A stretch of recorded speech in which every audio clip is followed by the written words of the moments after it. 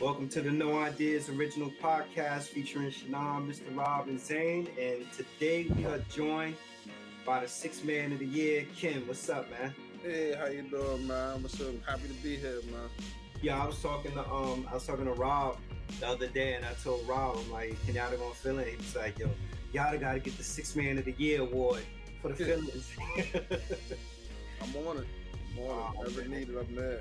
Yeah, we got quite a few topics that we're gonna be discussing today. You know, current events, some stuff that we probably a little behind on, but nonetheless still worthy of a discussion.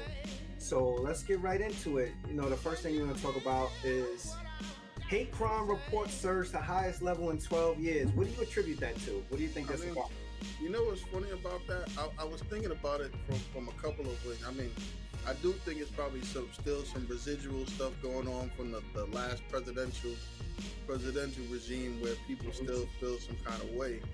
But on top of it being more, is it that we use social media more? Is it that it could be the same as just being more reported or more publicized? Because I think everything seems to be more out in the open now, out front in the open. It might be that a combination that there is more, or it might just be more reported. Yeah, you make a good point, because I think that the only thing that's really changed is probably the transparency issue around things. Like, things are more transparent, and I think there is a heightened level of awareness that we came off of. I wonder if there was no pandemic going on during like all the George Floyd stuff and everything, would it have received the same type of coverage, because everybody was in a position where we were forced to sit still and we had to listen to everything that was going on in terms of Black Lives Matter. And then we went right off of coming from Black Lives Matter to everything with the venom that was spewed as it relates to COVID. And I think the agents kind of caught the back end of that. But I don't know if hate crime is up or just awareness. Yeah. Like, it's probably just that people are more aware and people are more hypersensitive to everything that's going on. I think it's like what you said. Everybody had to sit down and pause for a minute and listen, and that was what's very readily available for people to see.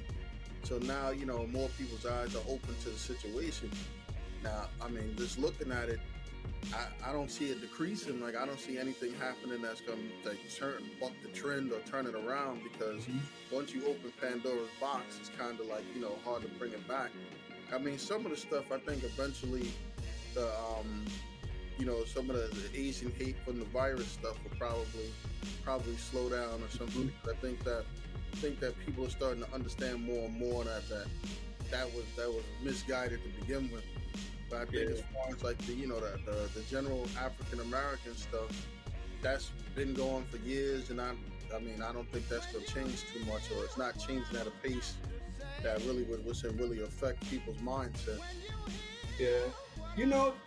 I guess the other thing, like my thing when you start talking about these stats, like I think there are stats about stats for stats, and I think people know how to juke the numbers around the stats also, right? So all of these things may have been occurring before, but maybe it didn't get wrote up as a hate crime, and now all of a sudden, because there's a magnifying glass on this stuff, and again, because everybody's hypersensitive, now it comes into play where people are watching a lot more closely around these things, and they're saying like, okay, so this now constitutes a hate crime. For all we know, and this is speculation, for all we know, there could be more federal funds allocated to police forces if they report that they're, hate crimes are on an uptick for different task force and stuff like that, because now you see the media coverage of it. I know a lot of people were extremely upset about how they felt the federal government was so responsive to the Asian hate crime stuff, and that this dude signed the executive order and everything. And one of the things I would say to people, that was like, well, black people been going through this forever. I'm like, this executive orders are something that could be wiped out when the next person come in. They could sign the executive order, doing away with the previous executive order, and that's why they was pushing for the George Floyd bill. But just to bring that all back around, I just say, like, I think that we are now in a time where there's levels of hypersensitivity around this stuff, and there's so much exposure, whether it be social media, the regular media, and it's a hot topic. So now every time you turn on the news and you see somebody going upside somebody's head, sadly it just holds a lot more weight now than because you see it, and people are sensitive to it, everybody's aware to it. Mhm. And when you look at it, like some of the stuff, like even things that don't directly relate to race, like different individual races and stuff, actually stimulate more hate. Because if you think about it from a minority perspective, look at how that whole storming of the Capitol was handled. Mhm. And how many people have you heard say something to the effect like, if that was a black person, what would happen? You know, Mhm. if they stormed the Capitol.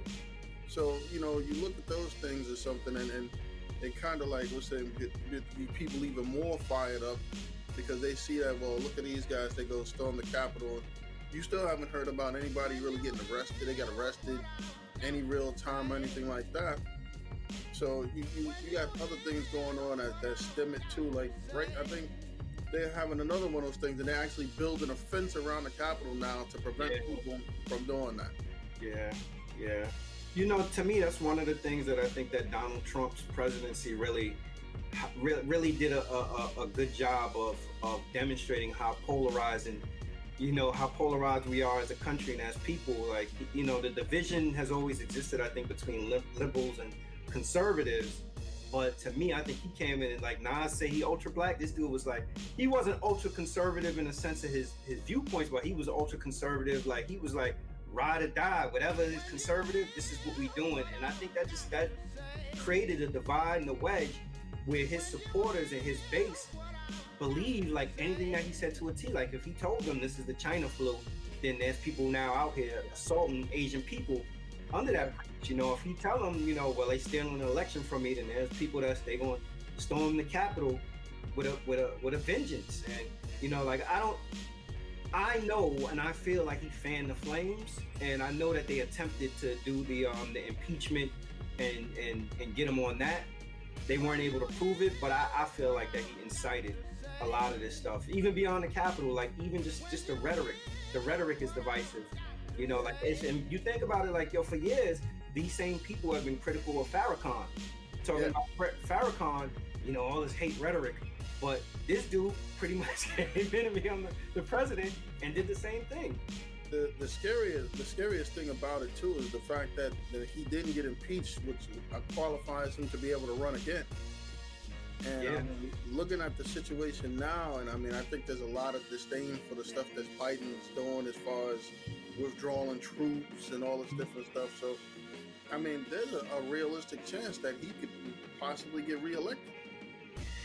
Yeah, there are a lot of people that I've heard that have been extremely critical of like Biden's early on stuff. And like, has Biden made some missteps? I think so, but I think it's also easy to lose sight of that Biden is still in year one, and I think there's a lot of undoing. There's a lot of undoing that he has to do. And I think the other thing is that Democrats don't go to the mat as hard as they should. In this, in Congress, like, I think that they have to figure out this filibuster thing, because even with them having the majority, like, there's really nothing that they could do. They're handcuffed on it. So I think that a combination of him and a combination of the Senate, like, they have to figure some of this stuff out. Like, even with talking about like what you're saying, like the Afghanistan stuff, like. Remember around the time of 9/11, that was the wave around hate crime, attacking people that are Muslims, so it just, I don't know. Like, I don't know if now they're being more transparent and the data's out there. I don't know if this feeds into the news cycle or everything that we constantly being given as it relates to race and everything. And, I'm sure probably you could lump LGBT in that bucket also in terms of hate crime, in terms of what people have been subjected to. So who knows, I mean, I'm not, it kind of goes back to what you said. Like, I think that this has been going on for black people in America forever. And I don't know if in our lifetime, as far as we concerned, it's rising every year. Yeah. I do think there's some validity to what you said as far as these different police groups and special task force. So it kind of directly correlates with the whole idea of people saying defund the police and stuff like that. You make these new task force and you fund those. So you're not really defunding it, you just shifting the funds around or something. Yeah, and I think that is a lot of people missed that point and didn't understand that defunding the police wasn't about start cutting police jobs and everything. It was about reallocate the money to be more effective. Yeah. So I don't know. Hopefully they could actually truly address hate crime instead of just using it as another thing to lead on the news. Yeah, I don't know if you had a chance to see the entirety of the Drink Champs episode or saw the clip of it where Nori, Mickey Fax, and DJ EFN, DJ EFN we had on the podcast. He's a great dude. Where Nori referred to the Wu affiliates as flunkies, and somebody mentioned Shyheim also. So it's, you know, I understand how initially Shyheim was upset about the comment, and I think Nori ended up having a conversation with Killah Priest about it, and it seems like Killah Priest and Nori worked through whatever their dilemma was. Yeah. But that didn't seem to be suffice for Shyheim. And Shyheim's another dude we had on the podcast. Good dude, you know, starting to go back to making his music and getting the buzz up again and everything. So now there's a rift inside, I don't know if you say Wu-Tang or Wu Affiliates camp between Shyheim and Killah Priest, because Shyheim feels as if Killah Priest kind of let them off, you know, easy. And the irony of this, though, is that both Shyheim and Killah Priest have had separate conversations with Nori and the Drink Champs crew, and they seem to have moved past it. So I don't know, what's your take on this? You know, how do you think Shyheim and Killah Priest can resolve this? Is this something that can be resolved? I mean, I think it could be easily resolved. I think, because one thing I was watching the Shyheim response to Priest's conversation with Nori, saying that they just played him. He didn't even get an apology or something. I mean, I watched the Nori thing, and he did apologize. He's like, if you said anything that offended him anyway, he apologized. But I think that with him, Shyheim seemed like he felt like Priest just gave in too quickly. But at the same time, what did he have to gain by not giving in quickly? I mean, he invited him on the show, which is something that's probably big for them. It's a really big show, a big opportunity. I mean, personally, I don't think he would have got invited otherwise. Yeah. He invited Shyheim on the show too. Another person that I think, like you said, is rebuilding his career that I don't think would have got invited otherwise. I mean, granted, with him, I mean, if you listen to it, Nori wasn't the one that added Shyheim. No. I think it was EFN, right? Yeah, that was EFN and Mickey Fax. My thing is, the crazy thing is that they seem to take just as much. They take so much offense with Nori. But nobody say like Mickey Fax and effing and all that stuff. Like they obviously said something, but Mickey Fax, he just like walked away from it. Yo, Mickey Fax is paying restitution though now. You ain't hear he got a new track with Shyheim? What? Yeah, he on a new track with Shyheim. I ain't gonna front, the track is fire too. Like somebody said that he's spitting for his life on that track. Like it's on Instagram. Yeah. What's the name on Shyheim? I kind of, when I first seen his initial response to him, I'm like, yo, Shyheim kind of going too hard. Like, yeah, he demanded monetary compensation or something. I'm like, yo, what you gonna call Salino and Bonds? Like, I mean, realistically, I mean, he called him a flunky or something. I mean, it could have been worse.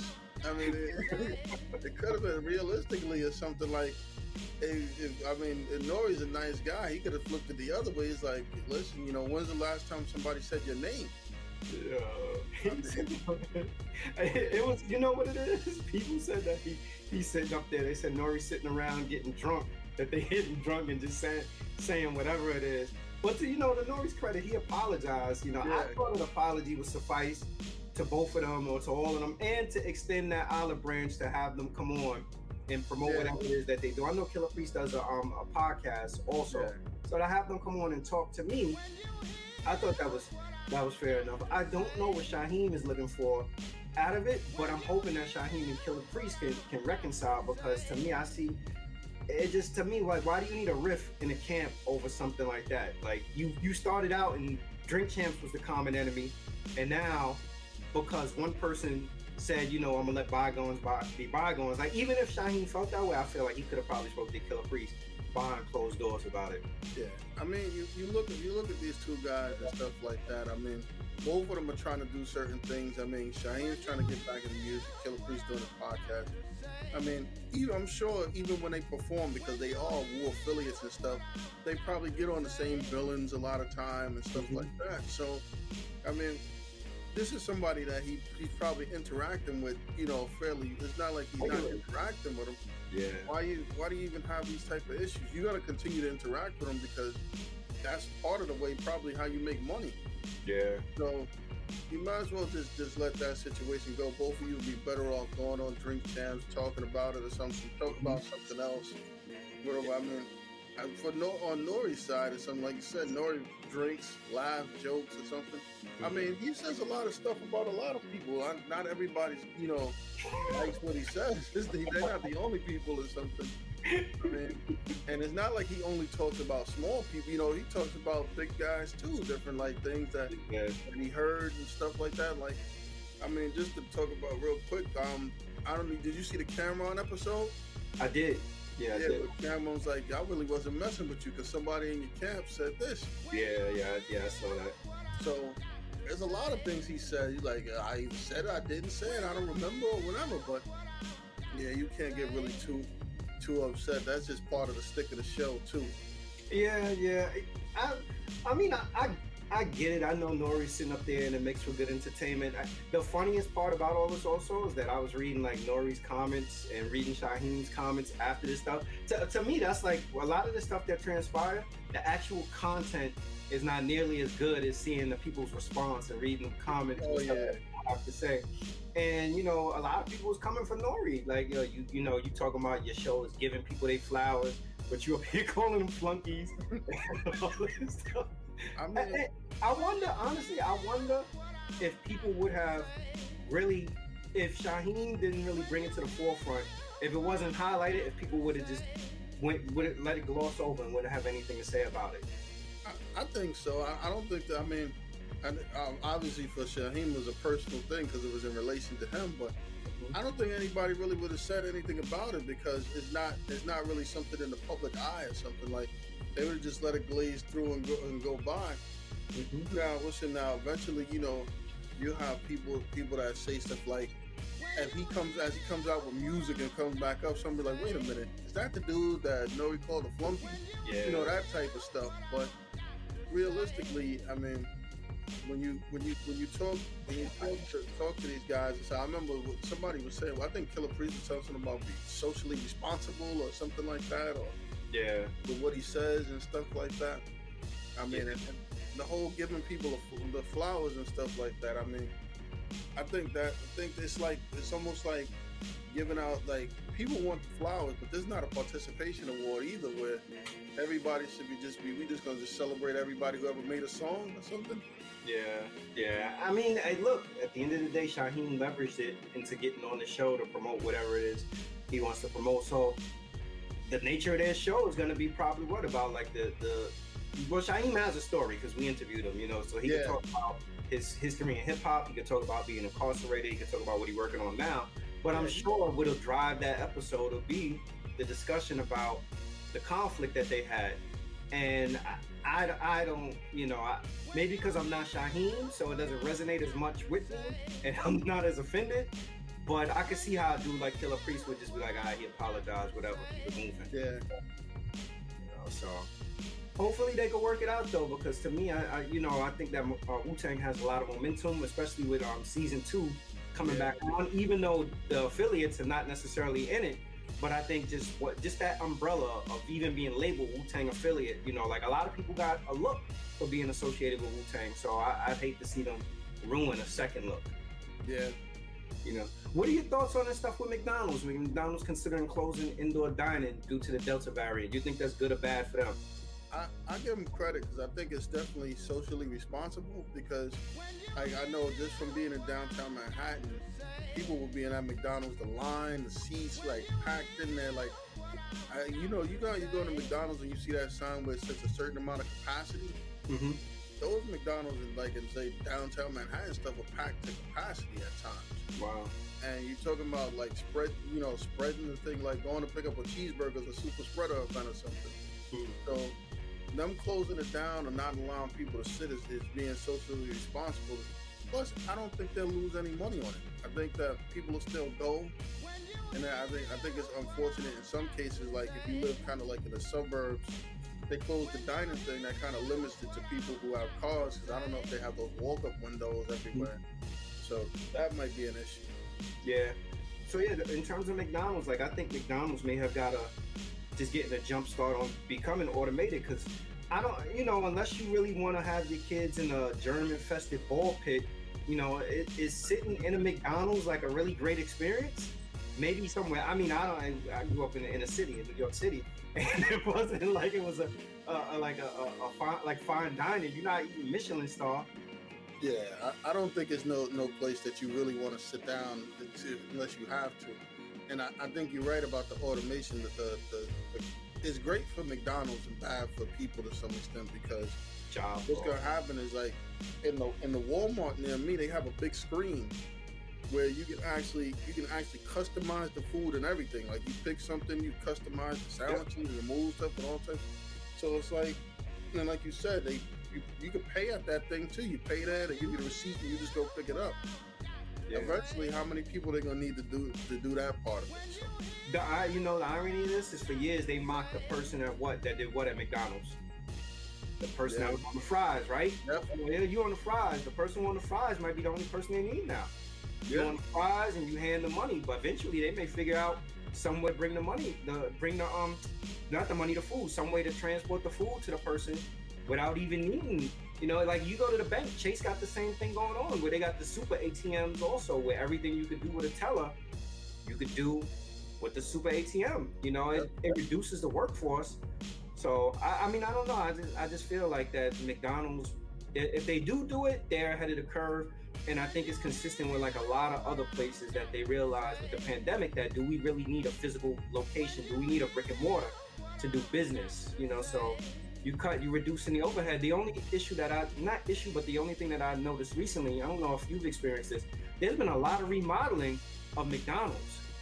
I've seen a lot of remodeling, so I don't know if they're going to take a hit on that because they spent money to do all that remodeling, and now nobody's going to be in their dining rooms. But I've never seen anybody really be gung-ho or get super excited about sitting in McDonald's and actually eating their food.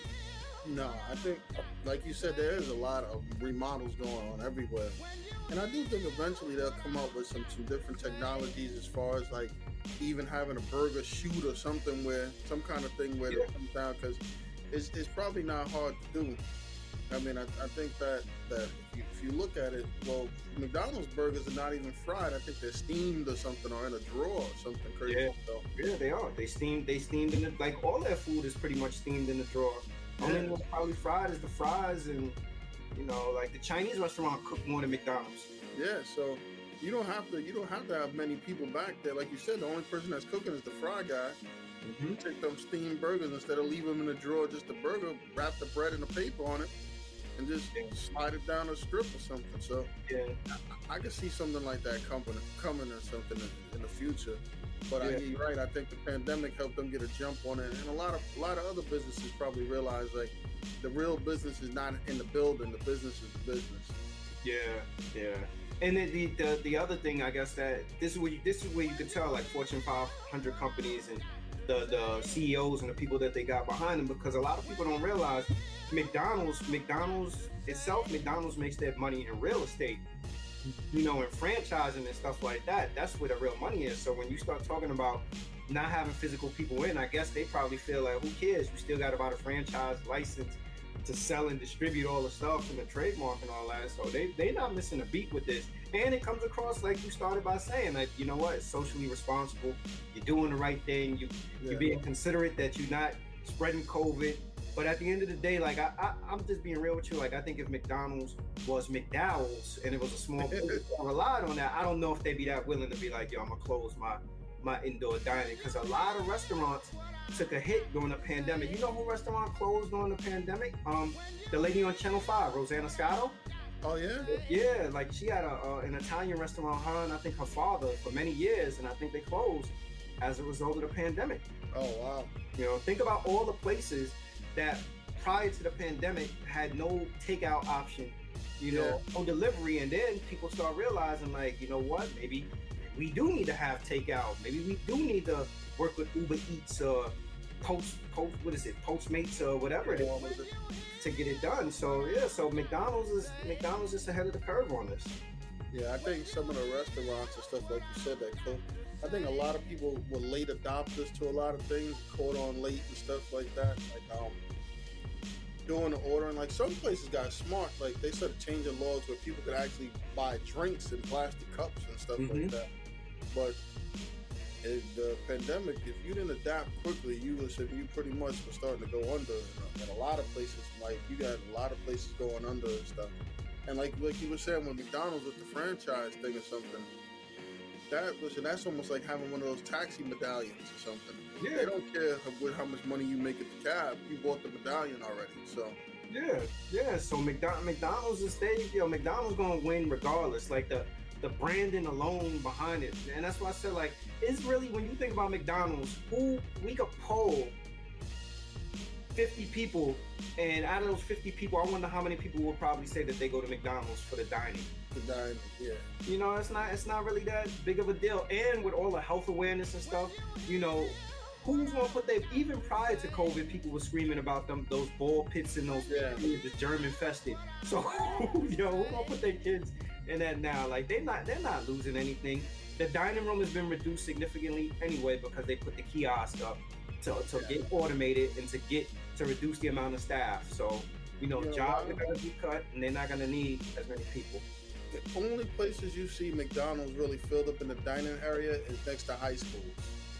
It's a hangout spot. Yeah, that's it. There's no other reason why you even see people in there. Like most of the people are getting the food and leaving, but it's a hangout area. But other than that, nobody's looking to go into McDonald's and sit down for no fine dining at McDonald's. Yeah, I don't know how true it is, but did you hear that they said that R. Kelly used to cruise the McDonald's in Chicago?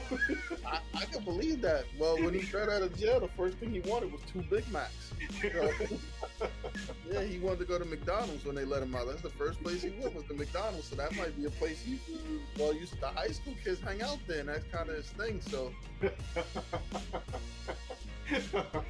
you and McDonald's R. Kelly show up regularly. Oh man, when he got out before, because he's still locked up now, right? No, when he got out before, in between, like he went to McDonald's. That was the first place he went to, McDonald's.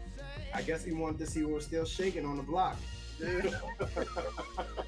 Yo, let me see what's still popping in the hood. Oh yeah, that dude is wild.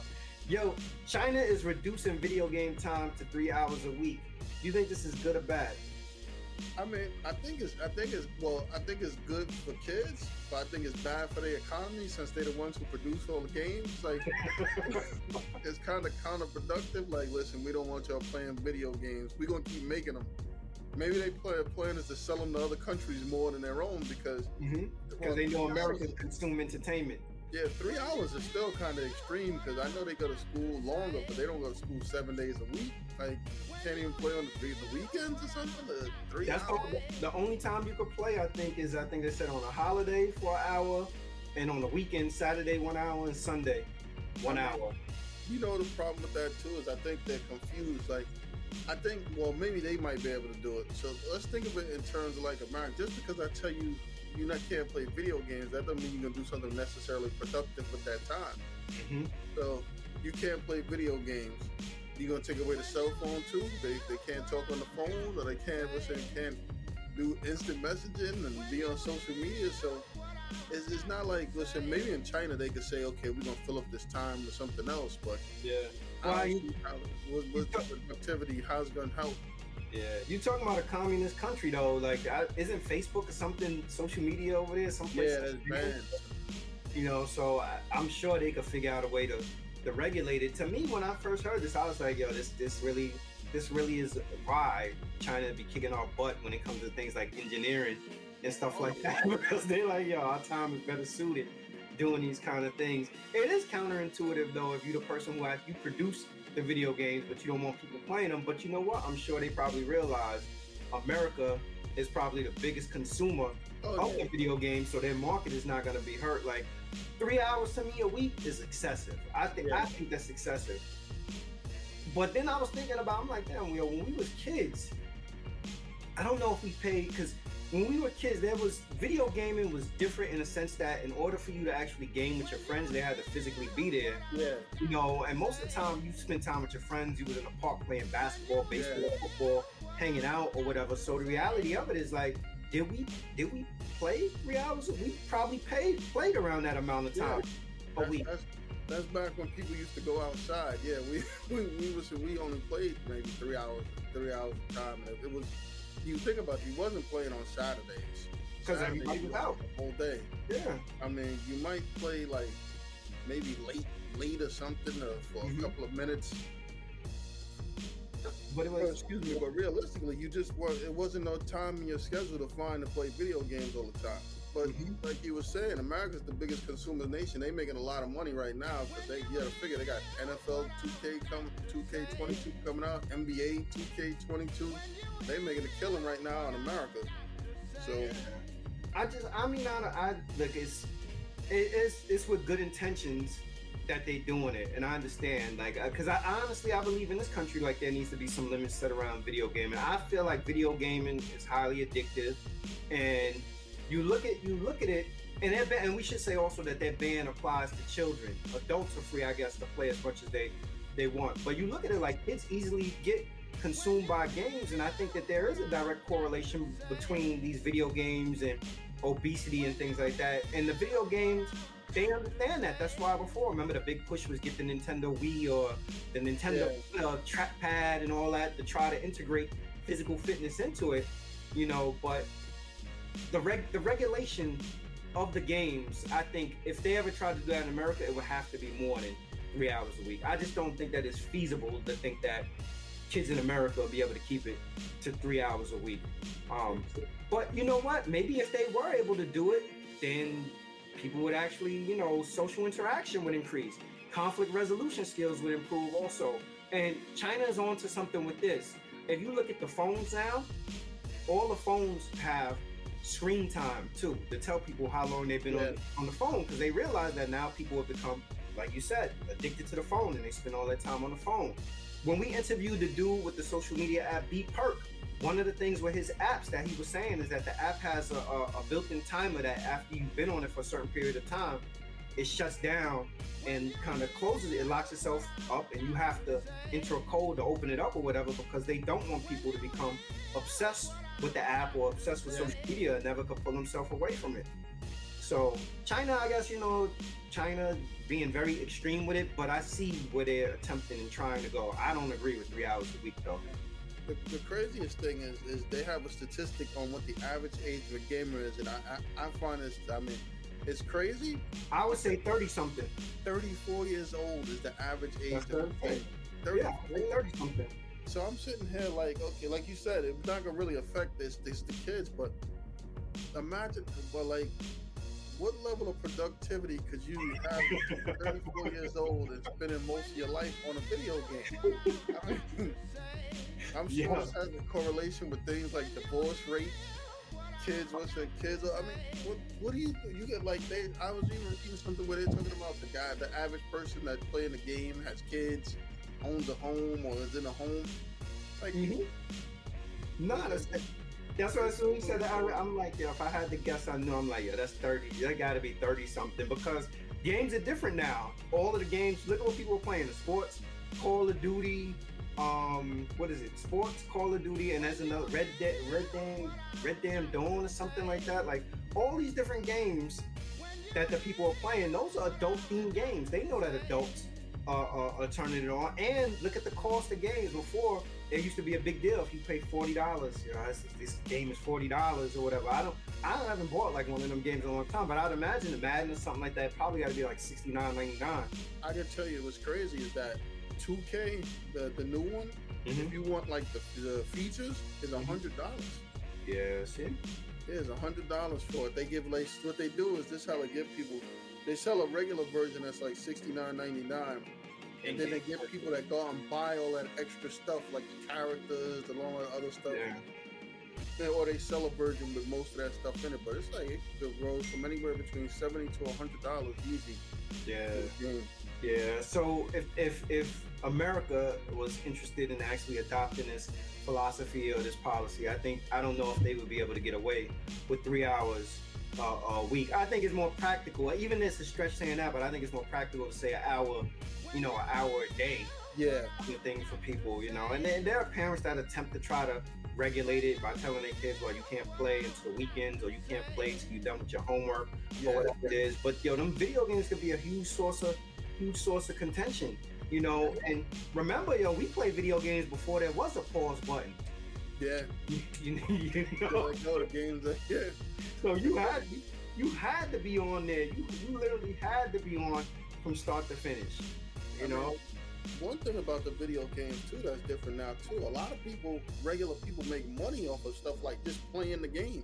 People watch people play games, walkthroughs and stuff. All types of like sites and blogs and all types of stuff involving video games. So, I mean, they also cutting down on possible revenue for people because now you lost an audience or something. I mean, you supposed to be 3 hours a week. I gotta choose to play the game. I can't watch the game. Yeah, true.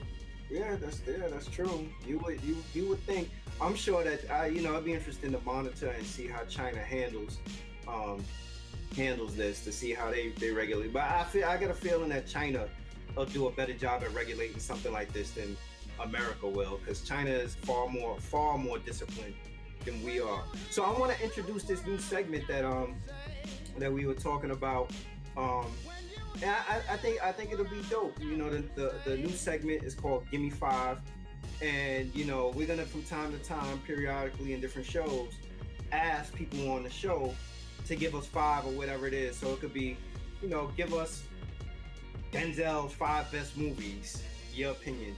Give us, you know, the 5 best basketball teams all time, whatever it is. But for this particular episode, I think a good way to kick it off or to start off is I want to know your 5 records. So here's the scenario: you're a DJ, and they tell you only have 5 records to play. You don't know who your audience is in terms of where they're from, how old they are, race, ethnicity, any of that, and you're tasked with rocking the party with those 5 records. Give me 5. Give me your 5.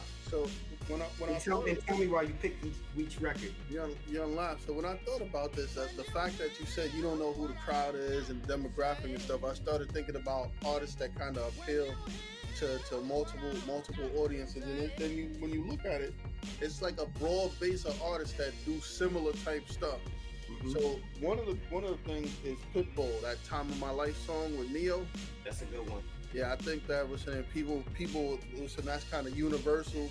You see it get played at places like sporting events and different stuff like that. So that one. Yeah, that's a really. I didn't think of that. That's a really good one. Yeah. Now this one's a little different, but I think people like that. DMX, y'all gonna make me lose my mind up in here. Party up. Yeah. That goes. Rihanna, We Found Love. The listen to Calvin Harris. Yeah, that's a good one. What about that? What Starboy by The Weeknd. Oh, Zayn would love that. Yeah.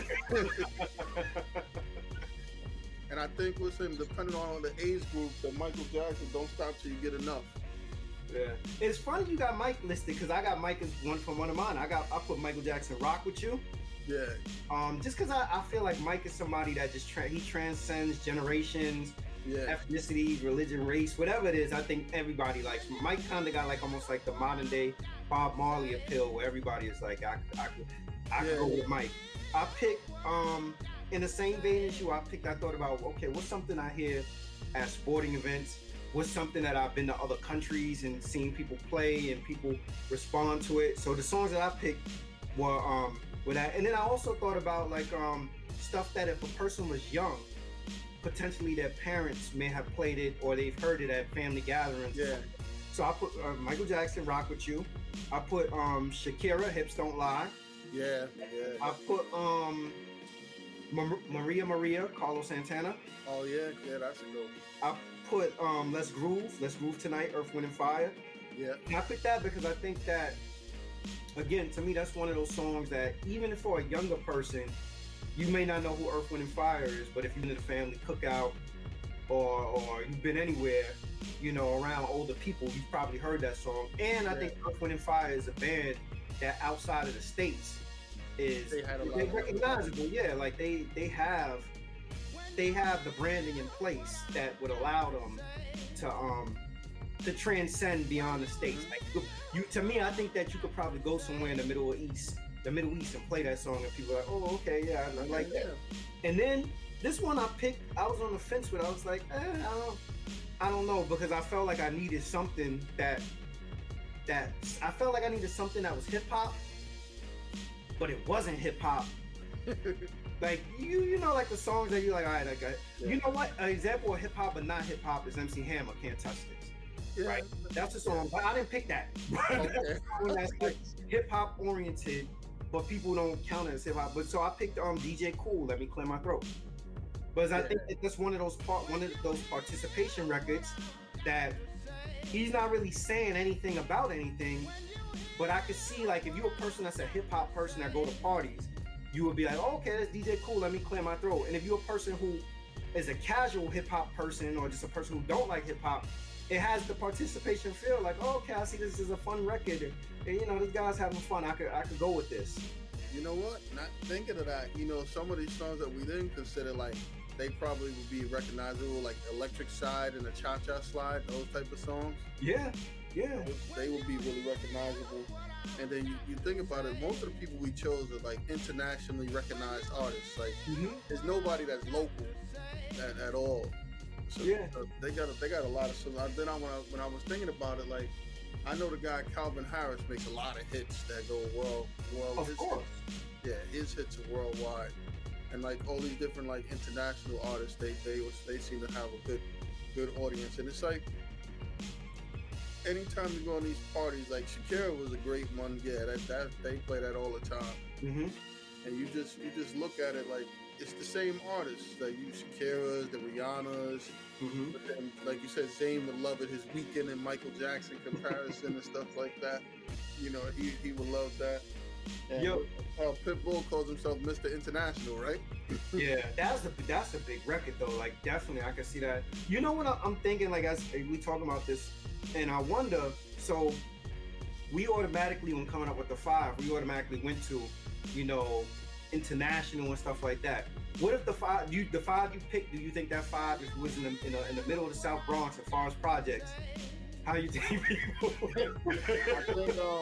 I think DMX and Michael Jackson would rock. Those two. Rihanna though, we found love. Rihanna would rock. Some people might like The Weeknd, some of that stuff. I don't know. Well, you know what? Pitbull might, depending on where you at. And with you and far as projects in the South, that's not gonna rock that. They're gonna be real upset you even put it on. It's not gonna happen. Oh man, Pitbull ain't rocking that. Yeah, I'm right. I mean, the based on where you at, the demographic would be completely different. Like, when you say it, you got to think of a larger scale, because realistically, I couldn't see many of these songs appealing to the people who like country music and stuff like that. I mean, so, but you know what? There's other people like I thought about some guys, like, you know what might have been pretty good? Nelly. Hot in Here. Hot in Here, yeah. Yeah, Hot in Here. Hot in Here is a record. I think that you could get it. You could get it off in Forest Project, and you definitely get it off in Nashville, Tennessee. Yeah, like, you know, like something like that. Yeah, that's something. And I mean, I don't know how Hot in Here would play in some of the other countries, because they're probably as secular. Yeah. But it's you know, it's, you think about it though, it's like, you know, you're trying to identify those 5 records and really looking, because automatically you go to, I need to think about what's going to resonate abroad or whatever. But while you're thinking about what's going to resonate abroad, you're like, yo, all right, the place that I grew up may not want to hear these records. Yeah. You know, like, and I've talked to other people about this and heard other people's other people's 5. Somebody said It Takes Two. Rob, I'm like, that's a good one. It Takes Two. I forget what some of the other ones I heard people say, but this is what DJs, I think, are tasked with all the time. You know, like, if you book a gig sight unseen, you don't know where you're going. And they're like, yo, you going out to such and such, so then you got to go research and see what's rocking out there.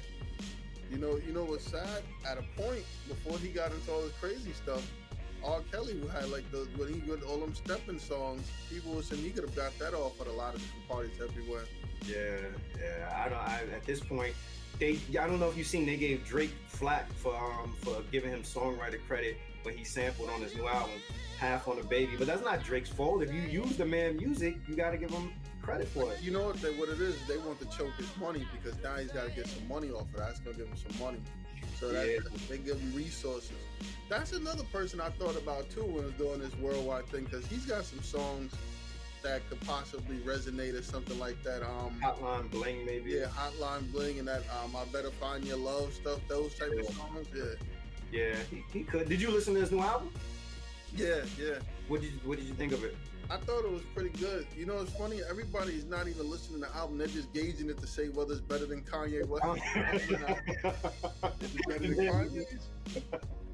Yeah. That's definitely it. Like that's the litmus stick for it. Not if the content is good. Yeah. Is it better than Kanye's?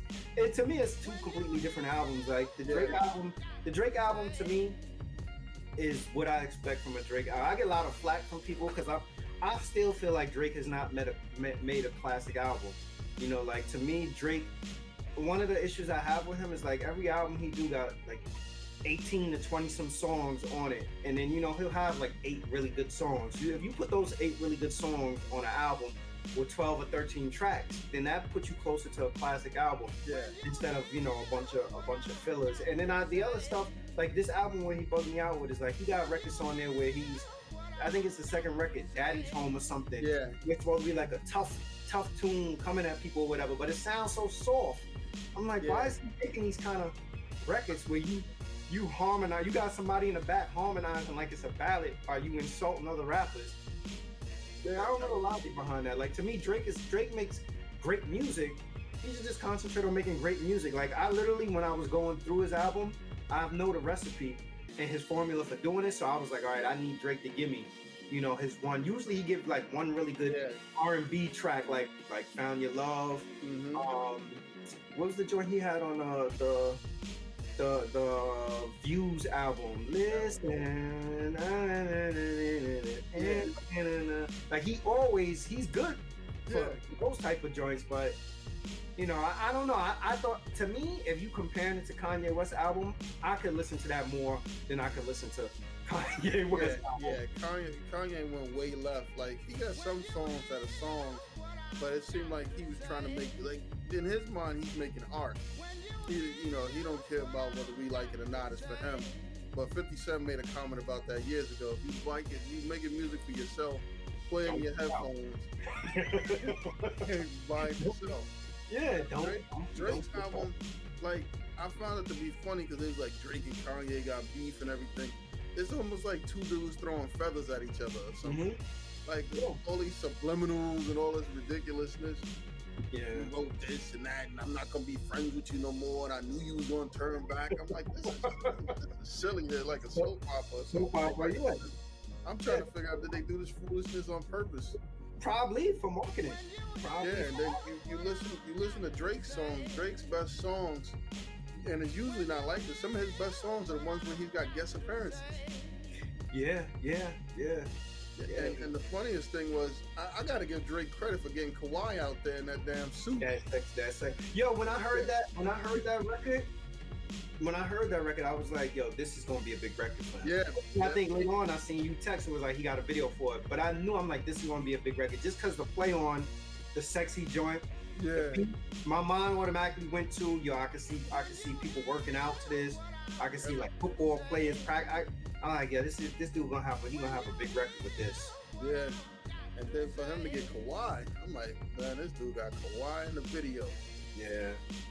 Yeah, you know, Kawhi laugh would be all right.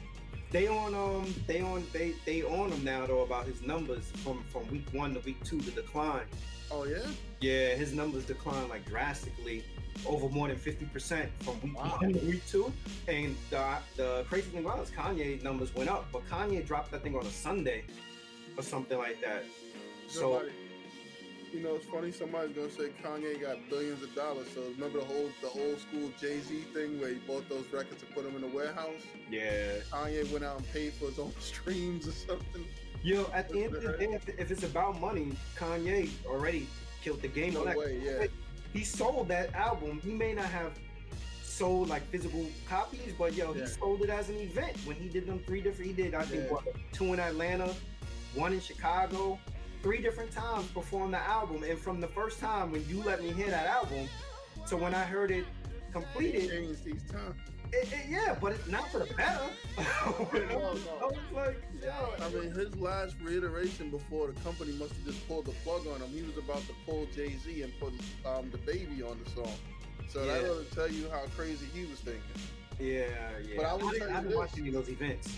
I'll tell you this. He guaranteed one thing, that Jay-Z will never do another verse for him. Yeah.